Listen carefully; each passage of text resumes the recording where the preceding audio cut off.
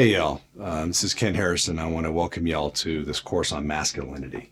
That's going to be primarily taught to pastors for James Davis group. It's also going to be shown on the Waterstone channel on pray.com and on the Promise Keepers app.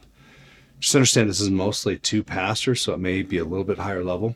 The book we're going to use is my book, Rise of the Servant Kings, What the Bible Says About Being a Man. You will not have to read the book to get out of the course, though. The book has a lot of stories, especially from my days as a Los Angeles police officer, to illustrate different points. I'm not going to tell those stories here. I'll maybe reference them, and so it'll be helpful if you have the book, but you don't have to have the book. And we're going to go chapter by chapter about the different issues. Also, this is on masculinity. It is for pastors to get certified. You don't have to be a man to watch it. I know a lot of women will watch this course. This is essentially about how to be a disciple of Jesus Christ, which is all I'm really interested in from a male point of view, because masculinity is something. Men are designed to behave a certain way and to see things a certain way, as women are designed to see things a certain way.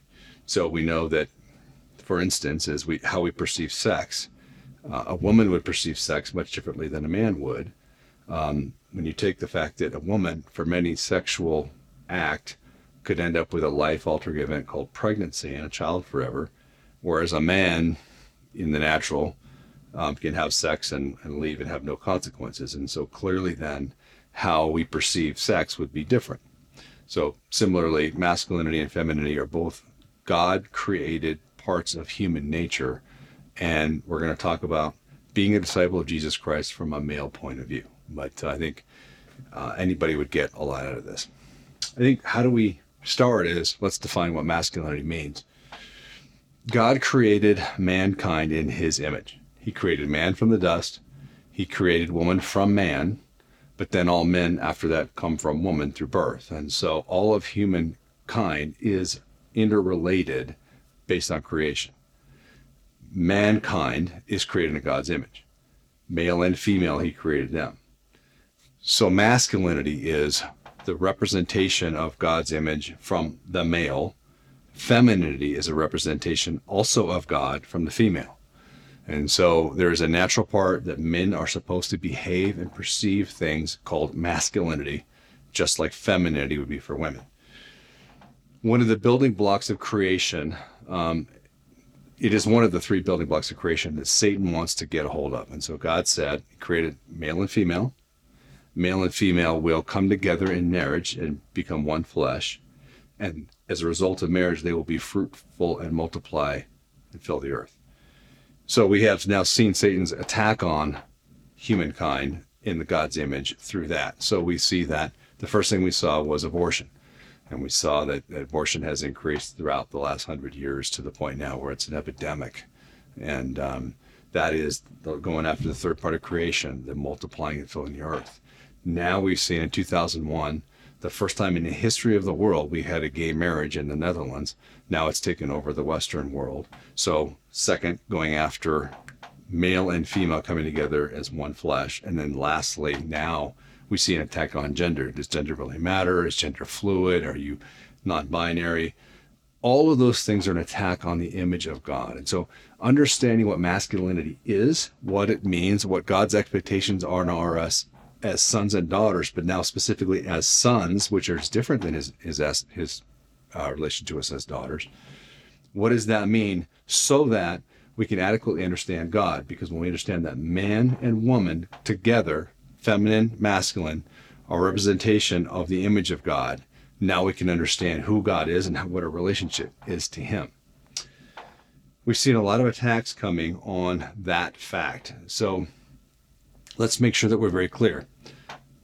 As we move on, I know you start to get a course like this, and because of our culture, the poison that's come from our culture, lots of people rush to judgments, conclusions that maybe aren't accurate. So let's try to get some of those out of the way right now. Every human being, male or female, is equal in God's eyes. When the Lord said that there is neither male nor female, Jew nor Greek, slave nor free man, he was talking about the fact that everyone is equal in his eyes as far as getting an inheritance from Christ. They're all equal in God's eyes, no matter what our position. but that does not mean we're the same.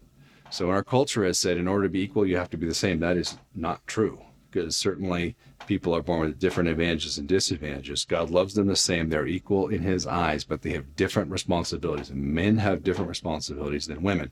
We talked about one of the differences is women can create life in their bodies, which gives them a certain perspective. Men can't create life in their bodies, which gives them a certain perspective. Women have a much bigger burden from sexual intercourse and the results of it than do men. This is why we have to have laws that protect women from men, from rape, from different responsibilities. All those things would affect how we see the world. And so let's understand through God's eyes what that is. So we realize now that the foundations of creation, male and female, that is the foundation of creation. Anything other than male and female is an apostasy. It is absolute attack on the image of God. It is a heresy. Marriage is the foundation of all of society, family, male and female. A man and a woman coming together as one flesh for perpetuity outside of our sinful nature. And then 3, to procreate. God says in Malachi chapter 3, I'm jealous for godly offspring. That's why God hates divorce, because he wants to see man, woman, married, teaching his foundation to his children. What is masculinity not? I think because of really we see significant differences in generations now about perception. I'm 56 years old. If I say to someone, act like a man, anybody in my generation would know exactly what I mean by that. Somebody who's a lot younger may not know what I mean by that because they have a different perception. And so let's make sure we're clear what masculinity is not. Masculinity has nothing to do with your body type. What we value in culture has changed and does change and is fluid. It's because it's the world, and it's the world going in the lives of Satan. And so they're not always clear what is not just masculinity, femininity, but all kinds of different issues. How we see racism, how we see unity, how we deal with differences. So we want to make sure that we're clear. What does the Bible say? All truth comes from God's word, period. If God's word says it, it's true. If it doesn't say it, we don't know whether it's true or not. If something goes against God's word, it is untrue. So what we want to do is unpack all that. Masculinity has nothing to do with your body type. Culture says we value tall, muscular, deep voice, handsome, all those things. That has nothing to do with masculinity.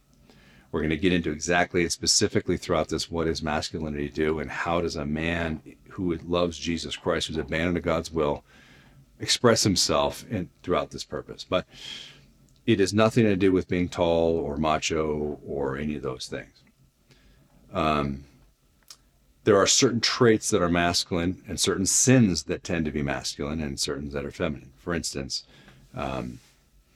if you saw a man get so angry that he punched a hole in the wall, you would think, well, that guy needs help. He's got a bad temper. If you saw a woman get so angry she punched in a hole in the wall, your reaction would be much different, because there's something about losing your temper to that extent. It's gross with both people, but it would be way worse with a woman. Like, wow, that's really crazy. Same with vanity. If you look at vanity, it's the other way around. If you saw a woman primping herself in the mirror for 2 or 3 minutes, that would seem normal. If you saw a man doing it, it would be contemptuous. You know, like when you go to the gym and you see some guy in his tank top staring at himself in the mirror and is finally flexing his muscles. There's something about that just makes us all chuckle, because it's a feminine trait. It's a feminine sin of vanity. Whereas losing your temper, obviously both sides can do them, but we naturally inside ourselves see that a vain woman, women look at themselves in the mirror. For all you ladies out there, you go to the mirror in the public bathroom and you see a woman flirting with her hair and her makeup, that would just be normal. In a man's bathroom, you'd never see that. If a man looks at himself for more than 2 seconds, you start looking at him a little strange, right? We all get there's these basic differences. So we can see that there's a twisting of masculinity and femininity done by Satan. Now, one of the things we're going to cover a lot in this course is Jesus Christ says over and over, to the overcomer, I will give him permission to reign with me. We see that a lot in Revelation 2 and 3 in his letter to the churches. We see in the last words of Revelation, behold, I'm coming quickly, and my reward is with me to give to each person according to what he has done. We see Paul saying, run the race to win. Win what? Fight like a soldier to win the battle. Win what battle? Well, the battle that we see is a battle of overcoming the world. So the world is constantly shifting and changing because it's under the influence of Satan, who rules this world, changing truth. Satan wants to do one thing, which is to get you and I off truth.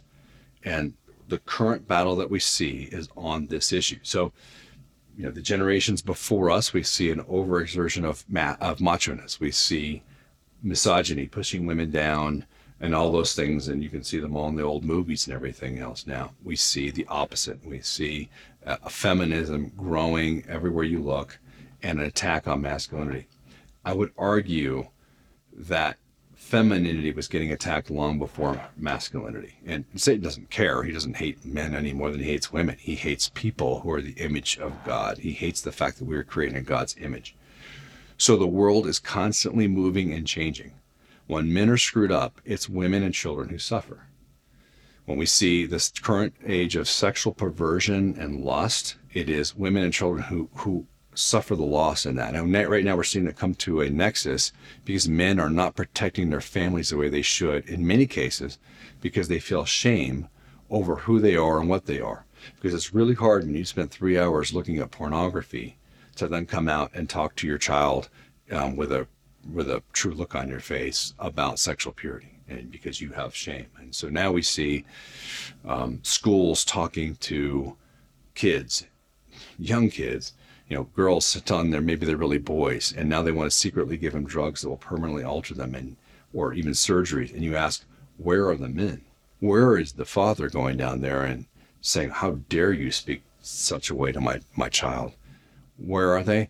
We see women standing up right now. Where are the men? I think it's because we've become so swallowed up in the lies of this world that we don't know what's clear. So everything we do in this course moving forward will be based on God's word.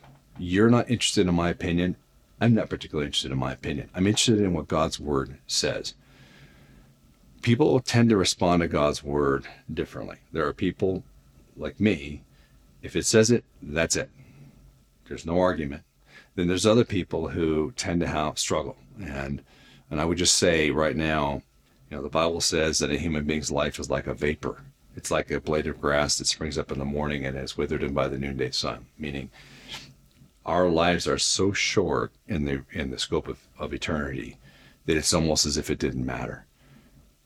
In a life that short, there's no way that I accumulated enough wisdom to argue with the living God, our creator. And so we want to look at what does he say about masculinity? What does he say our mission on this earth is? Why is this so important? Well, there are 127 suicides per day in the United States of America. 80% of those are middle-aged men. 80% are middle-aged men. And we're lectured a lot about be careful how you talk about homosexual issues or gender issues because it might cause someone to commit suicide. It's very dangerous to teach them the truth. Well, no one seems to have any problem putting down middle-aged men, and they are by far the preponderance of suicides. Why? Because men have lost who they are and why they're here. So as we go in through this course, this is all going to be about being a disciple of Jesus Christ from a masculine point of view. And our entire interest is what does the Bible say? Not what does Ken Harrison say? Not what does culture say? Not what's my opinion say? But what is God's word? The eternal word of the living God who created all things. What does he have to say about what masculinity is? So I think you're going to really enjoy this. We're going to have some great stories to tell. We're going to get into some detail. We're going to have some talk that might make you a little uncomfortable because I'm going to talk like a man to men. Even though I know some women may be watching this, we're going to have a candid conversation about what does it take to be a man.